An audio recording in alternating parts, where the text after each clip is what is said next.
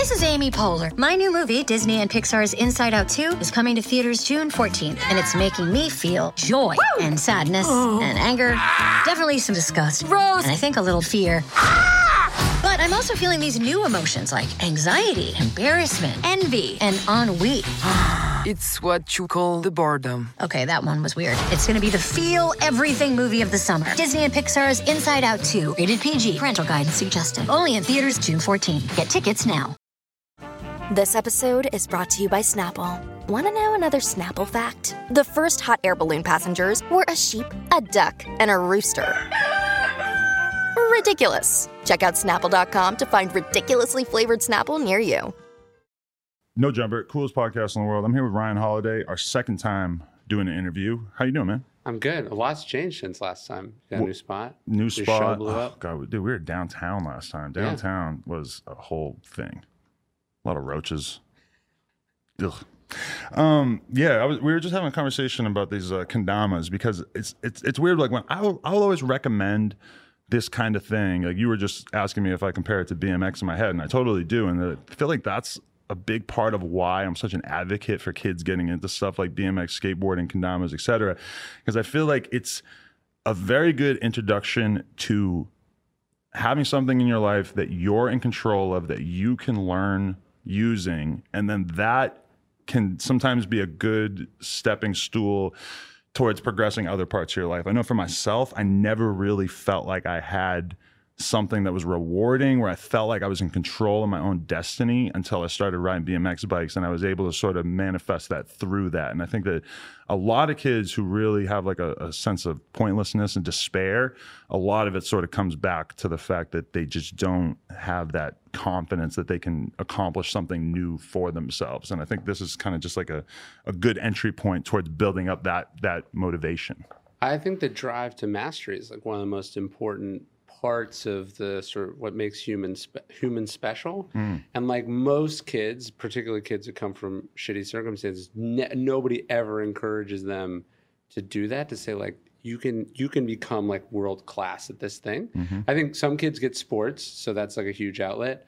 Obviously lots of white kids and upper middle class kids get all sorts of academic opportunities to do mastery, but very few people are encouraged to just take something, even if it's not an important thing, and just figure it out, break it down and figure it out and get better and better and better and better at it. But that's what that skill is transferable, whether you're getting really good at BMX or skateboarding or fucking yo-yo or writing or, playing the guitar. Like, I think these things are really important. The problem is we teach kids to like play the cello because we think it'll get them into Harvard, not because like, hey, the mastery of an instrument is like a transferable skill. For you, was that writing? Writing was it.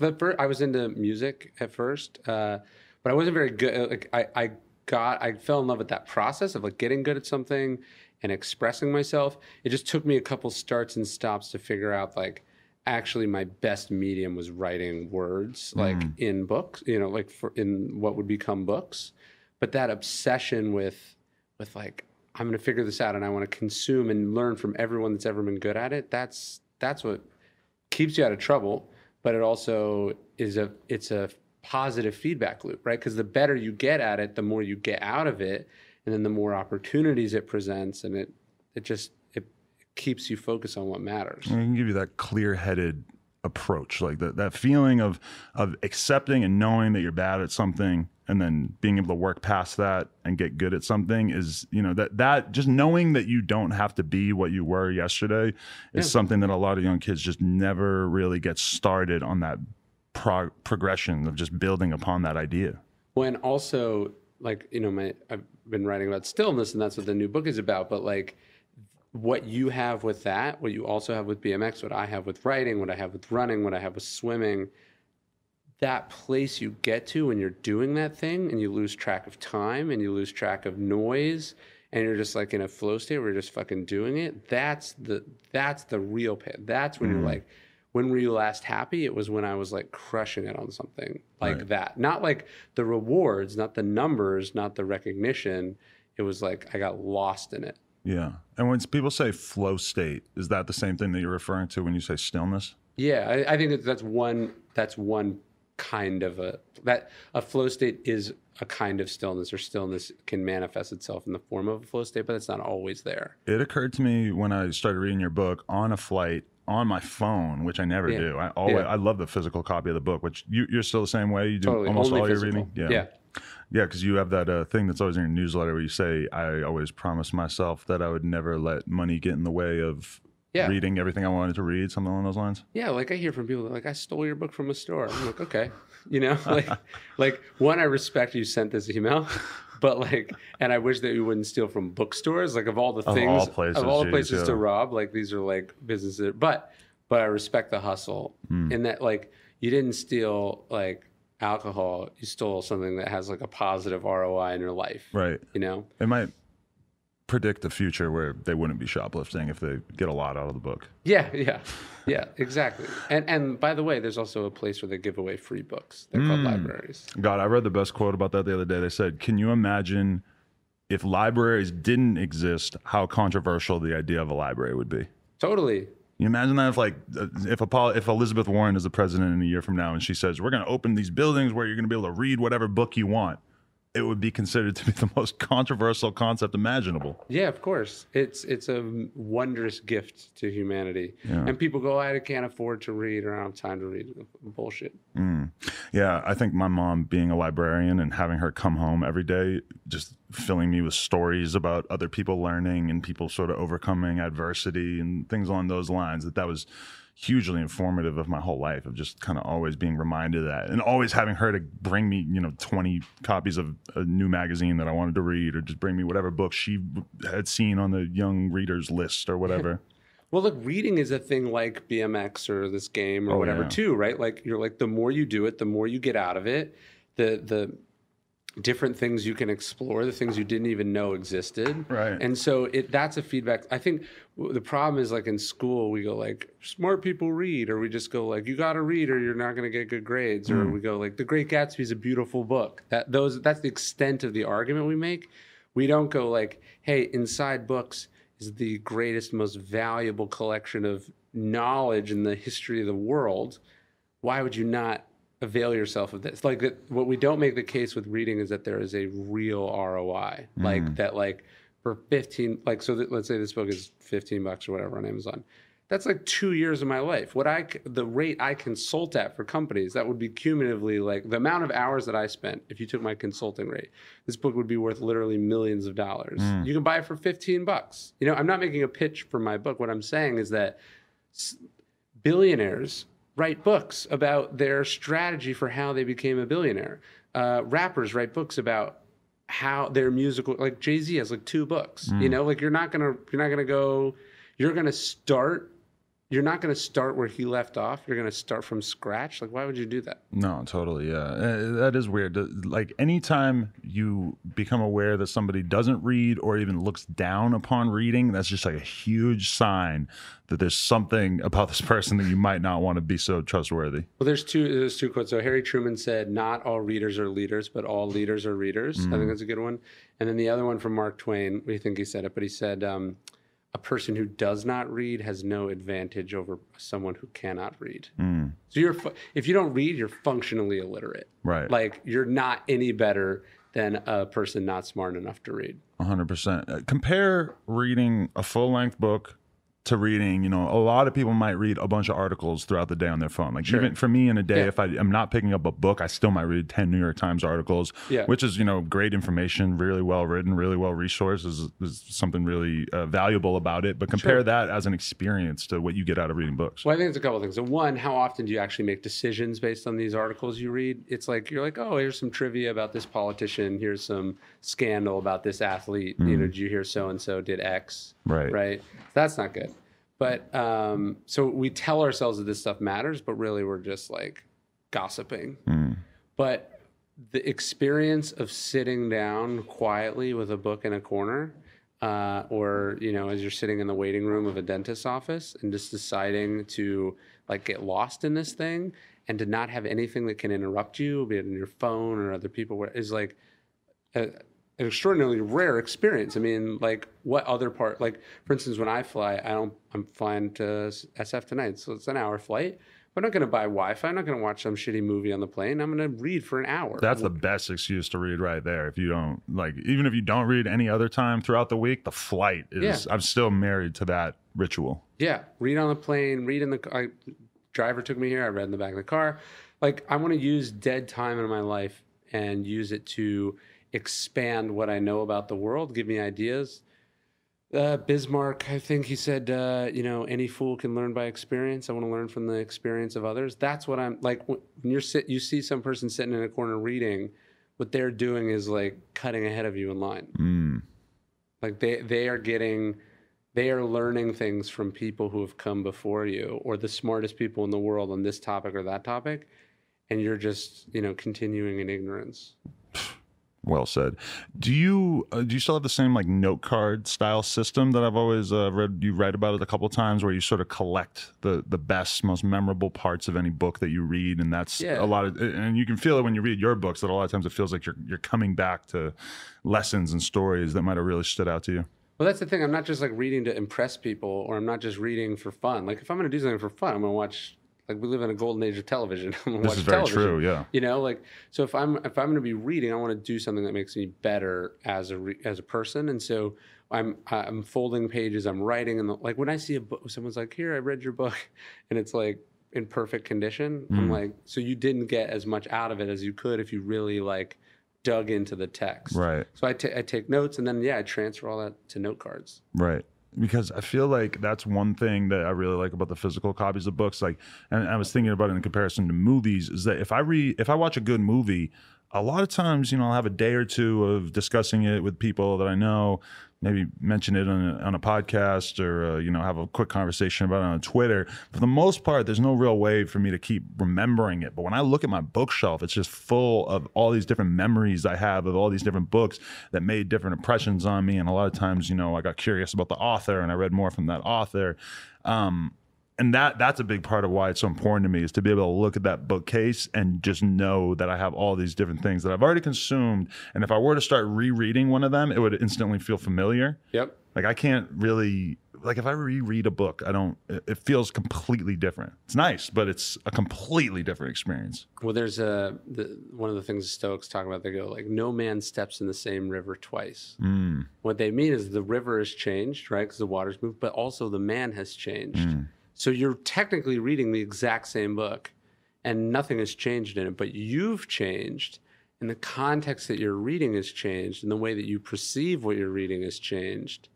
So it is fundamentally different. And so everything is in a state of flux and being remade. Like if you reread all the books you read in high school right now, you'd be like, oh, I totally missed the point of that. It's because you were 17 and you didn't know anything. And that's kind of one of the perils of the information age, that we are so surrounded by amazing content that it can be hard for people to find the time to go read something twice. Let alone once. And then the second reading, though, might be really the thing that like cements it into your brain, I feel like. Yeah, I mean, look, I've read Meditations 100, 150 times. Like, it's that deep. That's what people used to do with the Bible, right? You read this book over and over and over again your whole life. In Judaism, I forget what it's called, but like you read there's a passage you read, like the Torah is broken up in 52 chunks. Right. So every week for a year, every year of your life, you cycle through this book. And like you can imagine the level of understanding and knowledge and recall and that experience of like it hitting you different ways at different times. Like, I don't know, but you read it when you're 12 and then you read it when you're 29 and then you read it when you're 60. Like, you're going to have profoundly different reactions and learn different things. Because actually, like if you heard, there's this expression, when the student is ready, the teacher appears. And so it's like your mind was finally ready to see something in that same book that you were closed off to before. That's very true. One thing, like another person I've read a lot of in my day is Sam Harris, and he's sort of really taken a step back from the podcast thing, or from the book thing, because of the podcast, and it feels like it's surely because of scale. Like he just straight up hits more people. You're somebody who seem like you're much more content with writing, and that you're not really looking for a different medium. Not to say that you don't ever do stuff outside of that, but Yeah. what is it exactly that keeps you so married to it? Well, to me, that's the form. I mean, if I was like, hey, Adam, I know you like riding a BMX, but like motorcycles are faster, you'd be like, what? That's not the point. Like this is where I express myself, right? So like that's my craft. You can do different things on a sampler than you can do on a guitar, but like if what you achieved mastery in is the guitar, that's your jam, you know? So part of it's just like, I'm a writer. That's how I see the world. That's what I love. That's what gets me up in the morning. But also though, it is important that artists don't get too wedded to only reaching their people in one form. So like with Daily Stoic, we have an Instagram account that's got, 300,000-400,000 followers. We got an email that goes out every day that's got, hundreds of thousands of subscribers. I do a podcast version of it that's done millions and millions of downloads, right? So it's like, I'm here talking on this show, and, right. Yesterday I was talking on some, fancy, pretentious show. Like, I'll go and meet and interact with people anywhere. But at the end of the day, like, where I'm truest in my thing is in the like pages of a book. Right. And I do audio books. I do all of it, but do you feel like what was it about this topic that felt so essential at that moment? Because a lot of people might not be familiar with your whole history, but I mean the topics that you cover in your books, like the media manipulation was what first got me interested in you. Then you go in the direction of stoicism, which to me as just a fan, I was looking at that like, well, that's a very interesting decision, because that doesn't sound like the most marketable concept to write a book about, but it seems like it's really caught on in a way that maybe even you didn't expect. What is it that drove that book in particular, and what is it that makes you feel a similar way about this? Do you write books with that? Does it feel like this is what society might need, or that the audience needs? Yeah, I mean, a little bit. I think part of this sort of goes to what you're saying, is like, you got to do what you like and what you feel is true. And then the fact that it blew up in professional sports and in music and with CEOs and that was not my intention, but my intention was to make something that did something for people. So you got to, like, if you're thinking about like, I'm doing this because this is what's hot right now, like it's a shitty way to live, but it's also a shitty place for your art to come from. Like nobody makes their best thing when they are thinking solely about mimicking some like commercial trend, which I imagine you must see all the time. Like people are like, this is, if this thing wasn't popular, they'd be doing some other thing, and if that thing changed, they'd be like, they're not wedded to any of this. And like, you can get pretty good at that. Like you can do it, but you're not going to build a sustainable career that way. Especially where with books these days, it feels like the majority of success stories are books that seem very lofty and important, and they're really bring something new to the table, or they're just associated with celebrities and they have a built-in market for them. I mean, so I'm wearing an Iron Maiden shirt. My hair is Iron Maiden. This is a band that has not been on the radio for 39 of the 40 years of the existence of the band, right? But I saw them sell out 20,000 seats in San Antonio last week, and they're on their 25th world tour. They sold 100 million albums. His point was like, I think the lead singer said this, he was like, we have our field, and that's what we're responsible for, and that's what we're tilling, and what other people are doing in their fields is of no concern to us. Right. So you do that, and then it happens. If you can do that well, you can really connect. So I was writing about stoicism because it was what I was interested in. I thought it would help people in business primarily, and then it ended up working in all these different domains because, like, I think I touched something that people were really struggling with and really needed, and so that wasn't coming that. That was coming from a place of stillness. That was coming from a place of like, I love this thing. This is what I have to say. I think it's important. I hope people listen. It wasn't coming from a like, oh, philosophy books are so hot right now. This is where, like, I say this to authors all the time. Like, it's not that you can't make money writing books, but like, there's way better ways to make money. So don't do it for money. Right. Like, if you were primarily motivated by money, like, go sell drugs, or like go work on Wall Street. Right. Like this, you already said by choosing this that money's not the most important thing. Right. So don't make the decisions from a better place. And ironically, that's how you'll make better money. Is this something that you've struggled with in your own life, where you've found yourself at times distracted by social media or the constant flood of attention coming in, and then you just sort of, is this partially manifested by the struggle that you had to go through to sort of clear your own mind at times? I mean, do you go through that? Oh, hell yeah. Of course. I think the problem might be that I embrace it too much, that I'm not even scared of my Twitter addiction. It's part of your job, right? Yeah. So that's a little But different. everybody says that. Yeah, right. But it literally, I mean, it literally is, right? Right. And so, But some you got to fair figure out amount how of to, you got to figure out some way to manage the chaos so it doesn't swallow your life. That's the tricky part. It's like it's I think easier to quit like heroin than it is to quit having an eating disorder, because you can just stop doing heroin. You still got to eat. Yeah, and look, the thing with heroin and eating disorders is very few people are like, there's not of the validation side that you get from social media. So what social media preys on is our desire to be heard and our desire for validation, right? Like, so it's like Facebook says, "What are you thinking today?" And then people are like, "Great thought." Like, that's a vicious fucking loop, right? So people spend all their time chasing like imaginary internet points rather than doing what matters or what they care about. So yeah, of course. I mean, like, the busier you are, the harder it is to find stillness, but the more valuable it is, both personally and professionally. Like, I think about, you watch a great football team, and it's like, there's 2 minutes on the clock. How do they slow it down? How do they tune out the crowd? How do they tune out the pressure? How do they ignore the score and just like do what they got to do? And it can be like they've struggled to move the ball the whole game, but in the last 2 minutes, or the last 20 seconds, they can suddenly do what they had trouble doing the whole game.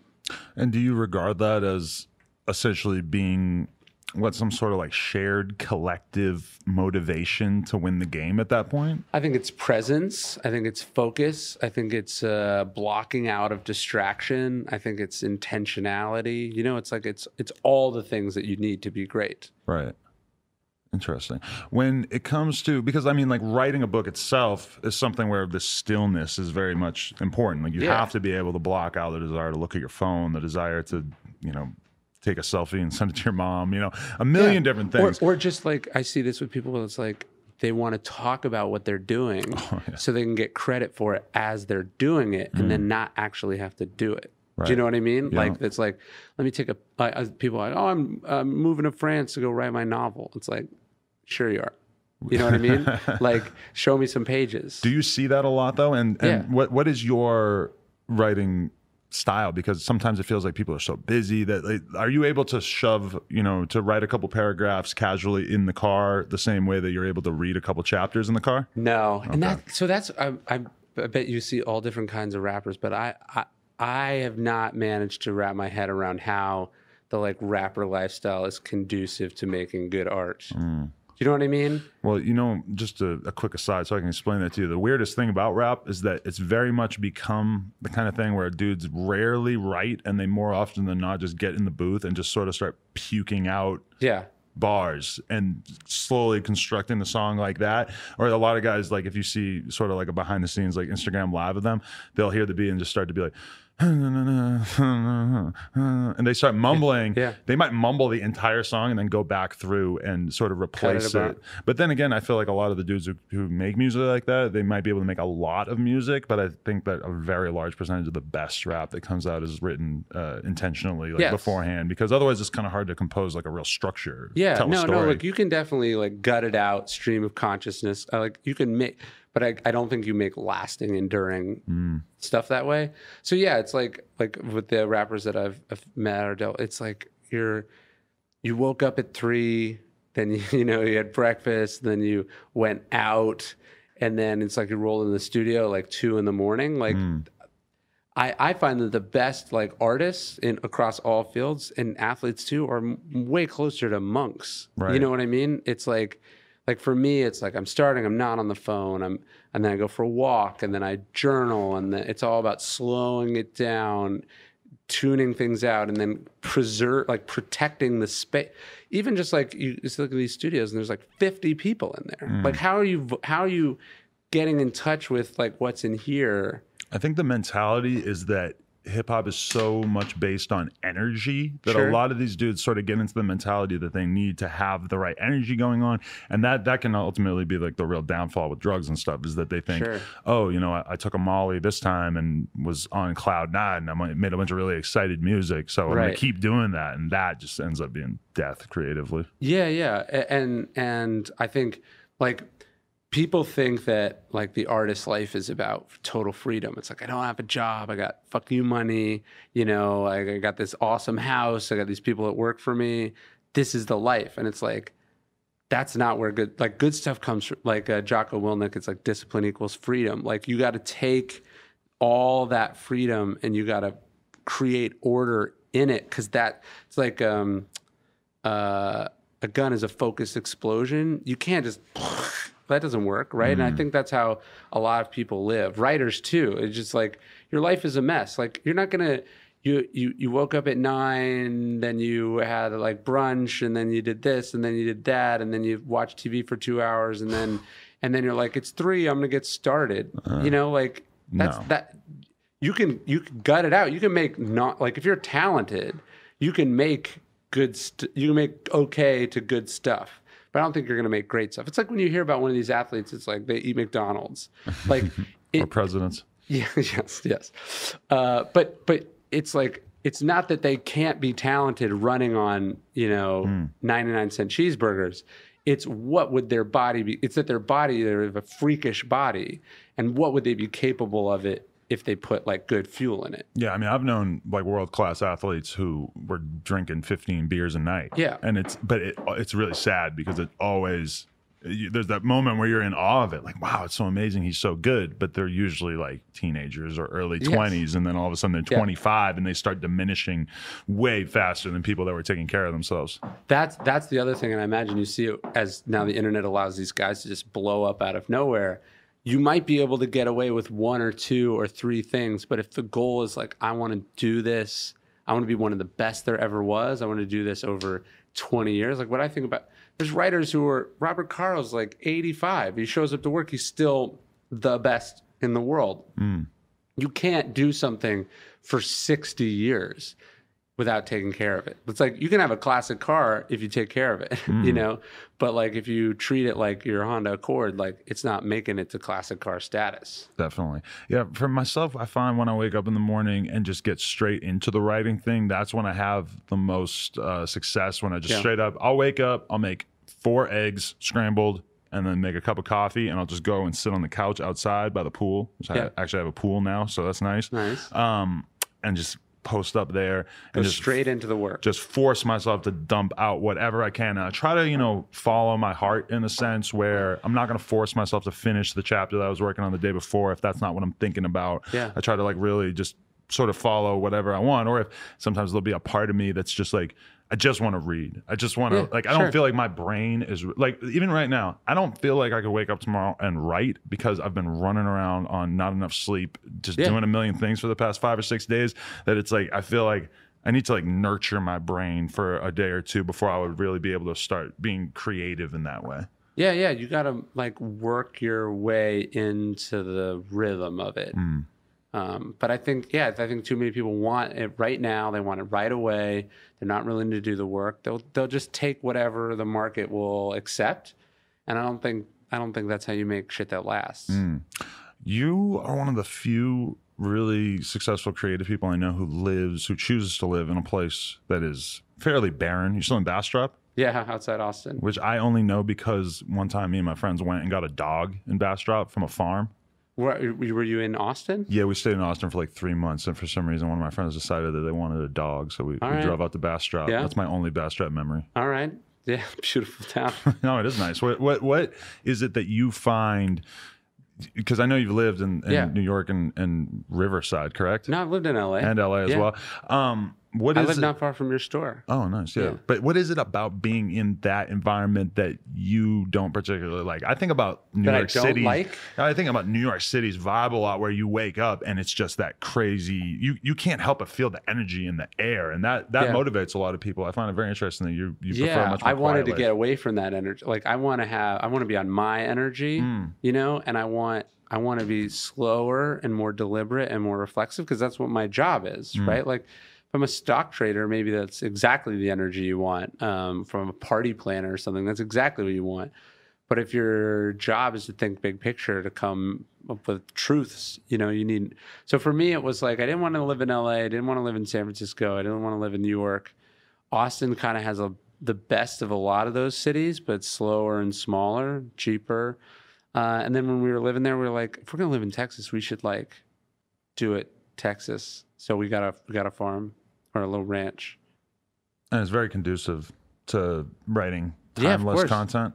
Well, no, I just think like there's just fewer distractions. And I mean, look, none of my neighbors are writers. You know, I think that's the other problem is like you meet people in LA and they're like, oh yeah, I do what you do, but they're just full of shit. You know, like you just end up comparing yourself to other people, or it's just the wrong energy for a different reason. It's not like that up energy. It's that like professional jealousy energy, or that like poser energy, or you know, like bad influence energy.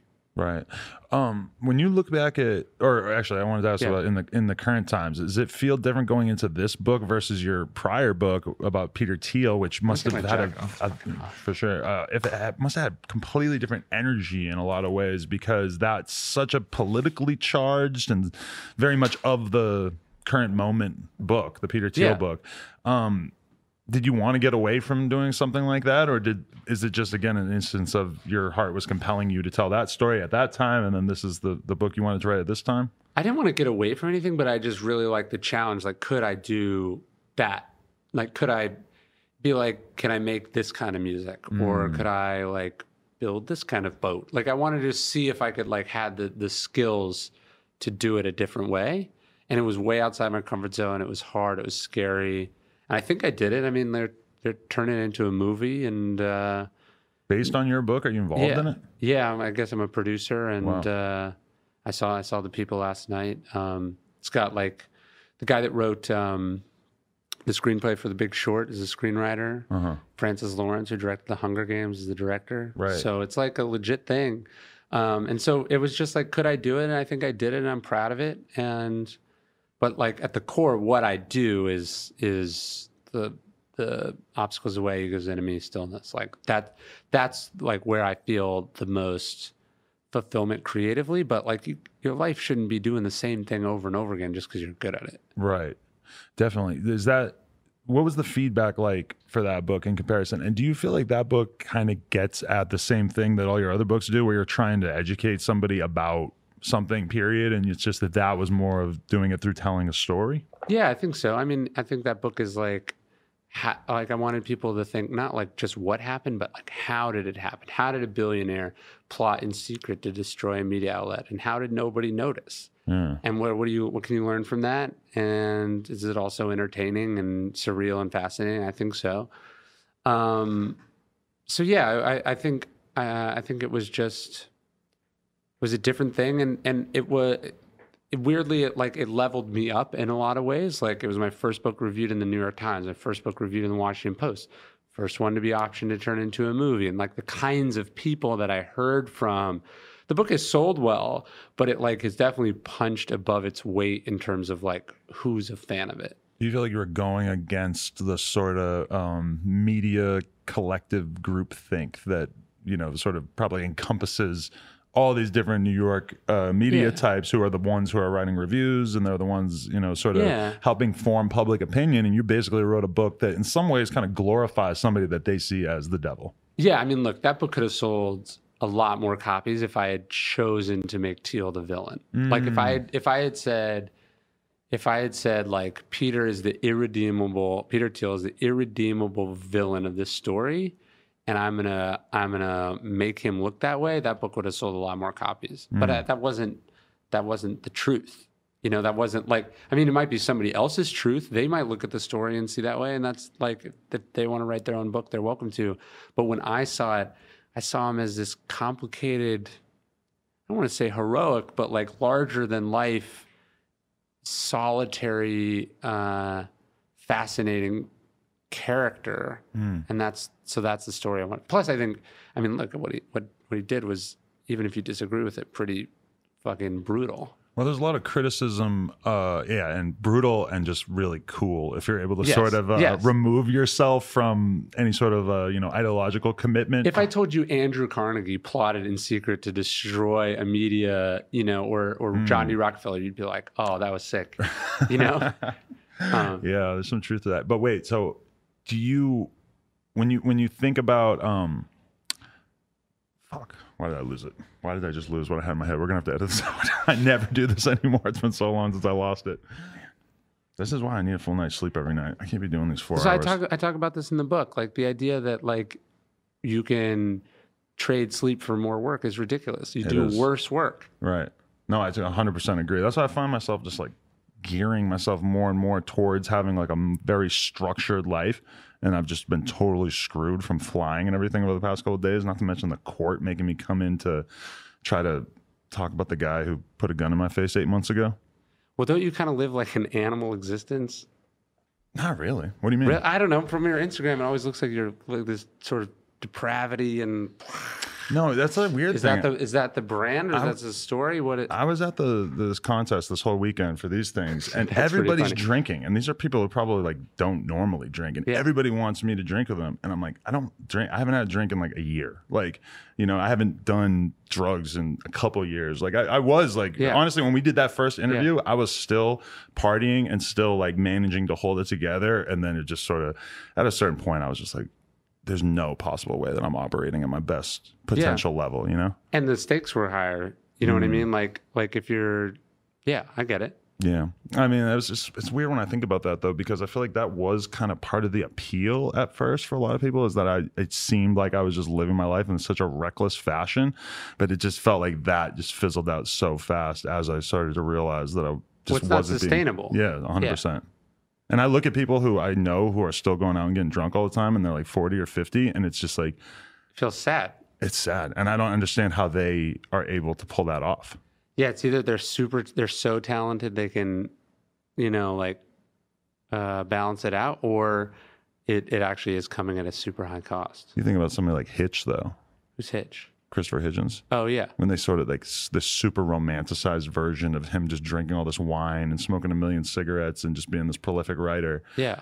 I mean, shit, maybe, but that's totally the exception to the rule. Exception to the rule, and then you also look at where it tends to end up, right? It's like Hemingway killed himself, Hunter S. Thompson killed himself, Jimi Hendrix accidentally killed himself, right? Like, it doesn't go well. Very rarely. Yeah. No, you never had that phase, huh? You never really felt the need to test that? No, it was never, it's just not my personality. Although it is interesting, like, I don't think it's a lot of people's personality, but I think they force it. Oh, 100%. And then they get into it because there is a nice part to it. But like, I just never been one for like acquired tastes. Like, if I don't like it, I don't like it. And like, why would I feel like, if you don't want to drink, why would you drink to make other people feel better? Right. No, there's definitely, when I think about it, I wish I had that confidence at an earlier point in my life to just say, nah, I don't really like that. Because if I had been more honest with myself, I would have just said, nah, I don't really want to go get drunk, or, but it's hard to have that confidence as a young person to sort of be able to say no to the thing that everybody else is acting like is the greatest thing on earth. Well, I'd say confidence is so important. We mistake confidence and ego, and a lot of people, like, Kanye West is not a confident person. Kanye West is an egotistical person. Donald Trump is not a confident person. He's an egotistical person. That's why they get themselves into trouble all the time. The confident person is the one who doesn't need to get involved in any of that shit, right? The confident person has stillness and has peace and has the sort of control over their work because they can say no and they'll be like, I don't care what you think of me. You know what I mean? Or like, I don't need to do that. I don't need to be involved. Think of the confidence of like Bob Dylan just like not attending the Nobel Prize ceremony. Like, I don't need, like, you're just like, I don't need this. I don't want to go to Sweden. Right. Oh, I remember what I was going to say that I forgot before. I was going to say that I think that book was controversial in a lot of the same ways that Succession is kind of getting a lot of backlash right now. Have you watched it at all? No, but I've heard good things. Fantastic, but it's the humanizing of the rich. Yeah, that is kind of a theme that a lot of people just their immediate reaction is just to balk at it. There's this famous exchange between Hemingway and Fitzgerald, Scott Fitzgerald, who wrote Great Gatsby, and Hemingway. No, was it? Fitzgerald goes, the rich, they're different than you and I. And Hemingway's like, yeah, they have more money. That's all that it is. You know, like we glorify and we think it's different, or we think that they're somehow like evil and depraved. But if I was like, if you started an app and then you sold it for $1 billion, the idea that you would just become a transformatively different person is preposterous. Like you pretty much baked. Things can change a little bit, but yeah, it's just people. The idea that this billionaire, Peter Thiel, was outed by Gawker, the idea that he wasn't a billionaire when this happened, first and foremost. He was very successful, but like in 2007, when Gawker outs Thiel, Facebook has 50 million users. It's successful, but it's not like the biggest thing in the world. And just the idea that like it wouldn't hurt to be outed when you didn't want to be outed because you're rich. It's just so... If you applied that logic to any other thing that wasn't money, you'd be like, what a horrible fallacy. And even the media itself, it's like there's almost nobody who's actually going to claim that it was okay for Gawker to out Peter Thiel or to publish the Hulk Hogan sex tape. Those are clear norms that, at least in part due to those cases, have been established, that you're never going to see a Gawker or the equivalent of a Gawker today do those things. Yeah, and the media has a weird thing about it where they think because someone's like in the public eye or because they have a lot of Instagram followers or because they make a lot of money that like it doesn't hurt. You know what I mean? Or that you don't care, and that's ridiculous. Like, of course you still feel it.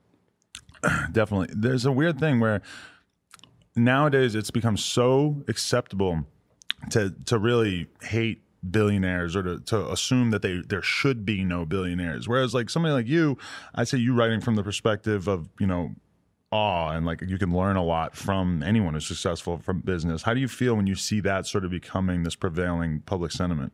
Yeah, there's this weird sort of element of our society that's just like, let's burn it all down. And it's like, I'm not saying it's perfect, but like, show me a better system, Show me a system that's created more, that's worked longer. I don't see it. I think we've experimented with this burn it all down shit a couple times. Right. Like millions and millions of people died. Like it doesn't work. Yeah, it's true. And it's just, it seems like it's hard to get that into people's heads to even be able to empathize with a billionaire. I mean, would you agree that society as a whole needs to be restructured in many ways because of wealth inequality? Would you agree with that? I mean, look, I think wealth inequality is a huge problem. And I say that as like a rich person because like I probably pay a much higher tax rate than Peter Thiel. Like I make good money, great money, but like the system's not rigged for me. The system's rigged for the Warren Buffetts and the Peter Thiels and the Donald Trumps of the world. Right. Like if you like, I always think it's funny when you see these rappers like flying in private jets. It's like some of them can afford it, but most of them can't. Like that's not how the economics of the music or the writing or the entertainment business really work. But I have had some of those rappers break it down to me on why it makes sense for them to do it, and it is kind of compelling because it's like a lot of these rappers, they are moving around with 8 people in their squad, 8 first-class flights versus a jet. A lot of times the jet is cheaper. Yeah, but there's no law that says you have to travel with your barber, That's a good guess. A lot of times it is a barber. No, for it sure. is. It totally is. Like, it's like, look, what would the best barber in the city you're landing in cost to come in for one hour? It's a weird thing to become a rapper and then decide you need a haircut every 3 days. Right. There's a lot of that. Yeah, no, there's lots of ridiculous things that people do with their money. But the point is, like, the system is not rigged for the people who make $1 million in salary per year. The system is rigged for people who have $1 billion in a bank account. You know what I mean? Like, the system is not rigged for people who are making money. It's for, the system is rigged for people who have lots of money. And want to avoid paying taxes, that sort of thing. So I don't know. I mean, like, I think it's income inequality is a huge problem. A lot of the sort of knee-jerk solutions that people have are really stupid, and like there's smart people who have smart solutions. So I don't know. Yeah. We're probably getting too nerdy for people, but No, I think it's good. When you wrote this book, was there any, like, before you had to reference the note cards or things like that, was there anything that really stood out to you as the most obvious examples of the idea that you were trying to get across? Well, I was thinking of Kennedy and the Missile Crisis. Like, Okay, the first one you used pretty That's much. the first story in the book. You know, like, here's a guy, he wakes up one day, there's nuclear missiles in Cuba, Russia put them there. What do you do? Right. Right? The military's like, you got to bomb the shit out of Cuba. And he's like, well, what happens next? And he had the strength and the fortitude to slow it down and think about it and work out a solution, not be jerked around, you know, emotionally, right? So that's a big one. Tiger Woods was a big example. Like, here you have a guy who's complete master of his body, of his brain, but like spiritually, like, was a mess. And then one imploded and took the other two down. It took him 10 years to get back. Right. The Tiger Woods story really made me think a lot about just child rearing in general too, because of how brutal his dad's way they raised him was. Oh yeah, I think his dad basically abused him. Like, his dad turned him into a machine. His dad referred to the idea of enough as the E word. Like, how fucked up does that, like, that there's never enough. You'll never have enough. You'll never be good enough. You'll never win enough. You'll never win by enough.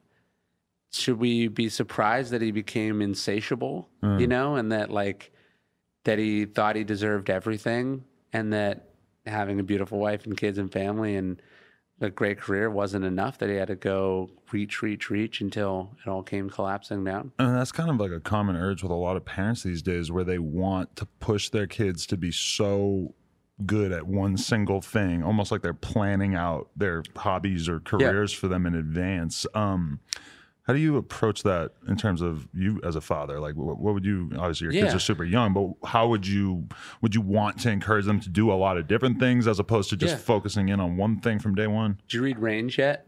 The David Epstein book? No. It's really good. He's basically saying, he's like, there's a Tiger Woods model on one hand, and then there's like the Roger Federer example on the other, and he swam and he played tennis and he played baseball and had all the, like, he's saying that, like, what you actually want is like adaptability. You want range, like a broad swath of skills. Like, for you, like, you were good at BMX, you were good at fashion, like, you had all these different things that somehow coalesced into making a totally new thing. Do you know what I mean? Like, if you were only interested in riding bikes, if you're like, that might have made you the best in the world at that one thing, but that would have prevented you from experimenting with all these little things that you then got results from and rewards, and then I spent 10 years being the guy with the best BMX website, and that was all I cared about, and I couldn't see past it. Okay. And then eventually I just started to slowly realize that this just was not going to be enough to keep me afloat for the rest of my life. Not financially or whatever, but just, you know, I wanted to grow. Even that you were just interested in having a website. Yeah. It's like most people weren't, right? And so, like, it's the desire to expand and grow and learn new things, and that somehow comes to, especially when, like, you're an entrepreneur or a creator and you're making something that doesn't exist anymore. You need all these different inputs and so, like, I talk a lot about in the book about the power of hobbies. You know, like, this is a hobby for you, but like Winston Churchill loved painting. And, you know, Mr. Rogers loved swimming, and great people. Chris Bosch taught himself how to play the guitar and to program on computers. And, like, you can't just do your one thing. You got to have other things, because this is where you learn new ideas. You learn how to learn, you keep your mind active, and it also helps you relax and replenish.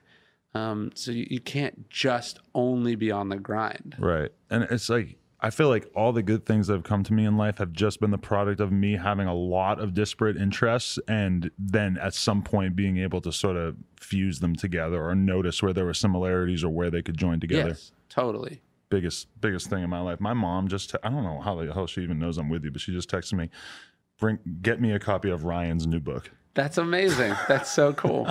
Is she still a librarian?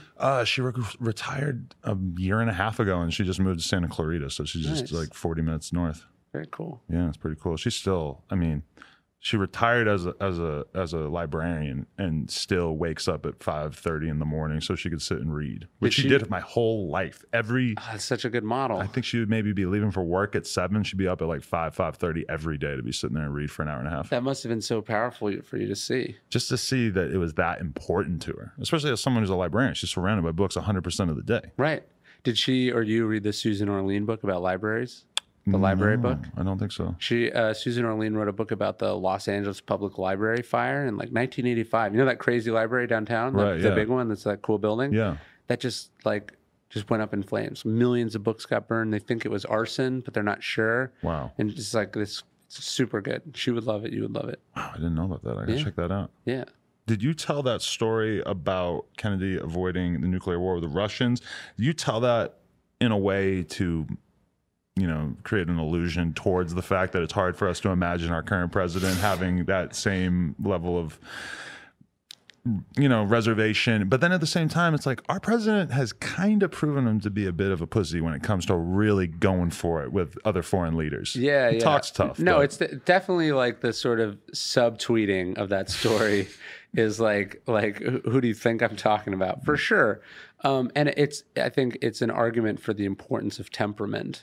Like if Donald Trump was the landlord of this building, you would move out in 5 seconds because you're like, this dude is nuts, right? Like, so he's always causing problems. He's always picking fights. He's always blah, blah, blah. Like, it's life. You'd be like, life is too short. People were like, let's make him president of the most powerful country in the world and give him access to thousands of nuclear weapons. It's insane. So yes, the only redeeming quality about Trump so far is that it turns out he's actually like a complete coward. Yeah. And utterly indecisive. So like even when he thinks about doing something really stupid, he backs down because he doesn't actually want the responsibility of owning whatever it is. Yeah. Is it odd for you to see a lot of, a huge percentage of Americans, even probably a lot of people who are fans of your work, being so fond of the guy? Yeah. I mean, look, I think it's alarming, but I think historically, if you understand people, you're like, a lot of people supported a lot of bad people, right? Like a lot of the crowd. There's a reason we call the crowd the mob. The mob sucks, right? Like, so I'm not, and I get there's a lot of reasonable people who have totally reasonable reasons for supporting Trump, and I can have a conversation with those people. Although it is interesting, like I'll write something and people, how dare you? Like I did a show in New York and some woman got up and was like, she was like, I have a question. And it wasn't a question. It was like, how dare you criticize Donald Trump or something? She's like, I think it's very unfair that you criticized Donald Trump in your book. And I was like, what does this say? It says my fucking name. Like, it's my book. I'm going to say whatever I want, Right. And people like whenever, if I write something thoughtful, like, obviously I was being a little dick right there, but like, if I say, something thoughtful, like some critique about, I talk about temperament or I talk about what it means to, have a fragile ego and maybe I make an allusion to Donald Trump. I'll get all these, like for Daily Stoic, people will be like, I'm unsubscribing. You should keep politics out of this. Like, you're going to hurt. It's like, I didn't build this platform or like get where I got to not say what I think because I don't want to offend people. I think that's like I don't totally agree with everything you do, and like we live very different lifestyles and blah. But like, what people should do what they want to do, and like the idea that like the idea that people should censor themselves to not upset other people is ridiculous to me. And kind of offensive, actually. But then the other thing that people would be offended by what other people do with their like lives and their work is like even more ridiculous. She could have got up and made an argument against specific things that you said, but the argument that you shouldn't have said your opinion in the first place is not very compelling. No, totally. But that's really what they're saying. They're not saying, I really disagree with your argument. They're saying, my identity is caught up in my support of Donald Trump, and you criticized it. Therefore, you're criticizing me as a human, and therefore, I don't like you and what you have to say anymore. Definitely. Which is a ridiculous way to live. There's an Epictetus line. He says, when you're offended, realize you're complicit in the offense. Like when you get offended, you are choosing to be offended. Right. Your first book, media manipulation, that was the first thing that really drew me towards what you were bringing to the table. It occurs to me that if I were to go back and read that book now, that a lot of the conclusions that you were talking about at that time might seem so obvious that it would almost seem crazy, because it's so the language of our time is that everyone is outwardly manipulating the media. This stuff seems so self-evident towards us still to this day. And at that time, that was shocking to me. Just the idea of, going about, courting media in such a direct way, whereas this is just so common now. Does that, when you look back at that, does it feel kind of strange to have sort of predicted the whole thing? Yeah, I mean, I have a weird relationship with that book, because I wrote this book to say, like, look, this is how the media is being manipulated. This is bad. This is scary. We should do something about it. And then you go like, oh, there's this guy, the guy that gave Trump the idea for the wall. It's like, that's his favorite book. And you're like, fuck. Wow. That's like, I don't want that. Yeah. That's not why I wrote it. Because you weren't writing it as a guide to how to do that. No, even though I'm sure plenty of people. It's kind of presenting it that way, but the argument is like, this is how this works. Shut this down. What are you doing? And so there's a lot of shooting the messenger, which is really frustrating. A lot of bad people like that book and use it. And I don't like that. But I also feel like there's a lot of good people that just, went like this, just plug their ears to it. And a lot of the mess we're in was totally preventable, right. And like even now, Donald Trump, Marco Rubio got in trouble. Did you see this where so Trump was like, I call on China to investigate Joe Biden. And people were like, he's doing, and they were like, Marco Rubio, what do you think? And he's like, I don't think Trump means it. I think he said it to get you people to lose your minds about it. Right. And they were like, what a coward. And it's like, he's totally right. That's exactly what happened. Not that Trump is above doing such a despicable thing, right. like as far as calling on a foreign power to investigate a political rival. I mean, we know for a fact he's already done this in the Ukraine. But he is just like feeding the trolls. You know what I mean? Like he knows if he does this or says this or talks about this person or sends this tweet, everyone loses their mind and then they'll be distracted.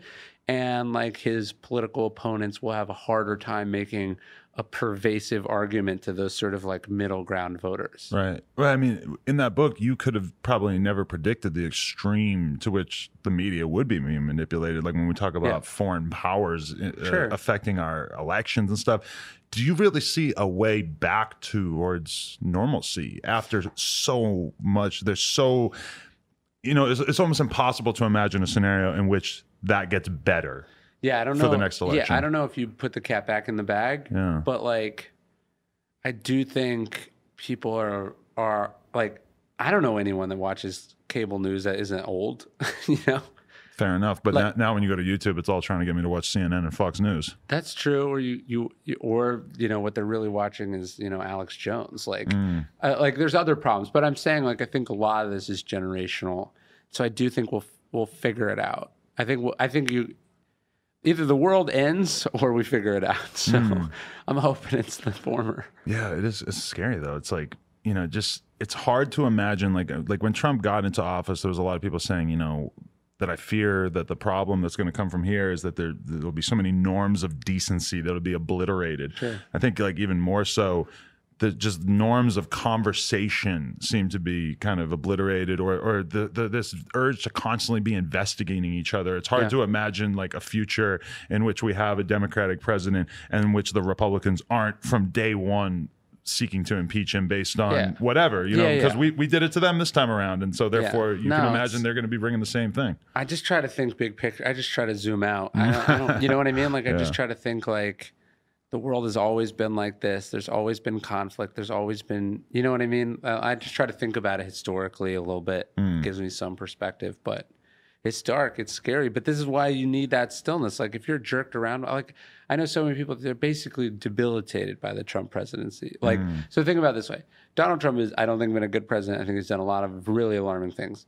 But it's not like he's sent normal people to a gulag, right? He's, you know what I mean? Right. He's not actually a tyrant in the Hitlerian sense. But I mean, like a lot of people on the far left, or even not so far left, would argue he has literally sent people to the gulag because of those camps by the border. Rah, rah, Yeah, rah. but sure. But he didn't send those people there. They came across the border and now they're there. But I'm not saying that's not horrible. But Right. and I don't find it to be a black mark on all that this country stands for. But what I mean is, Trump has not instituted a thought police that prevents me from doing my job or focusing, blah, blah, blah.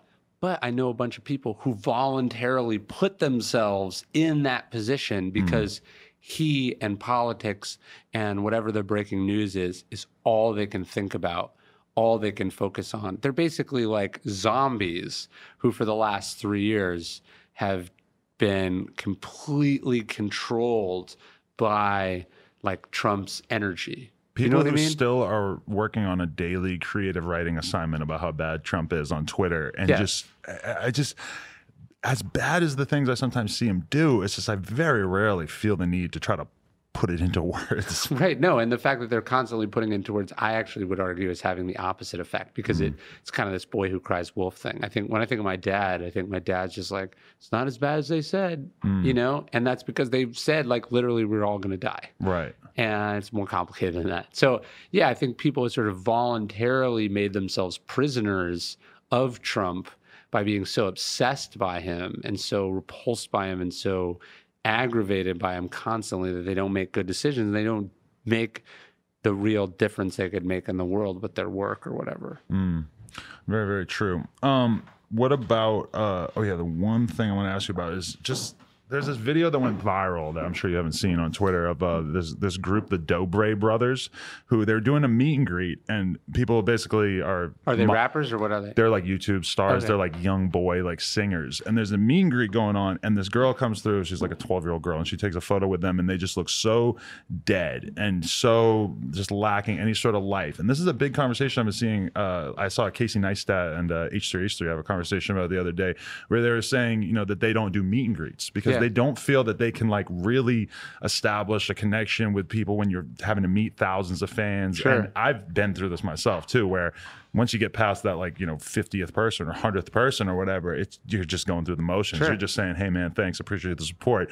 Do you go through that? Because I still notice that you're doing these book tours all the time. Yeah, and I stuff. mean, I'm on one right now. And yeah, this is like my, God knows how many hours of these interviews I've recorded. I mean, so I try to be present. I try to be focused, but yeah, I can only imagine like at Casey's level because I remember Casey and I were staying in the same hotel in Amsterdam once, and like they had to put out like a red carpet and like outside, not a red carpet, but whatever those like barriers yeah. are for the people waiting in line. Like this was like the Beatles or something, Yeah. you know, like, and this was 3 or 4 years ago. Like, and that's his reality. I can imagine that just burns you out so much. And so I think you want to ask yourself as like an artist, like, is this how I want to make my money? Right. You know, especially the ones where you're getting paid. Like you're not doing it because like you want to give back to the fans. It's like you're charging $100 a person or whatever. Like there's better ways to make money. Why are you doing it that way? Right. It's But- just this like desire to not leave any money on the table. Yeah, yeah. Like, so I did a signing last night at Book Soup, and it was great. And there was like 100 people or so, and I said hi to everyone. It was awesome.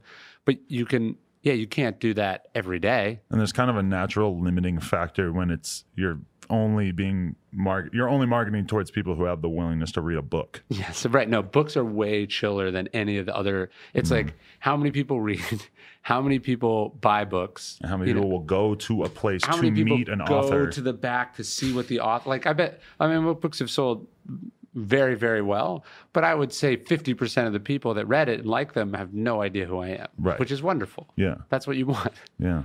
Very, very true.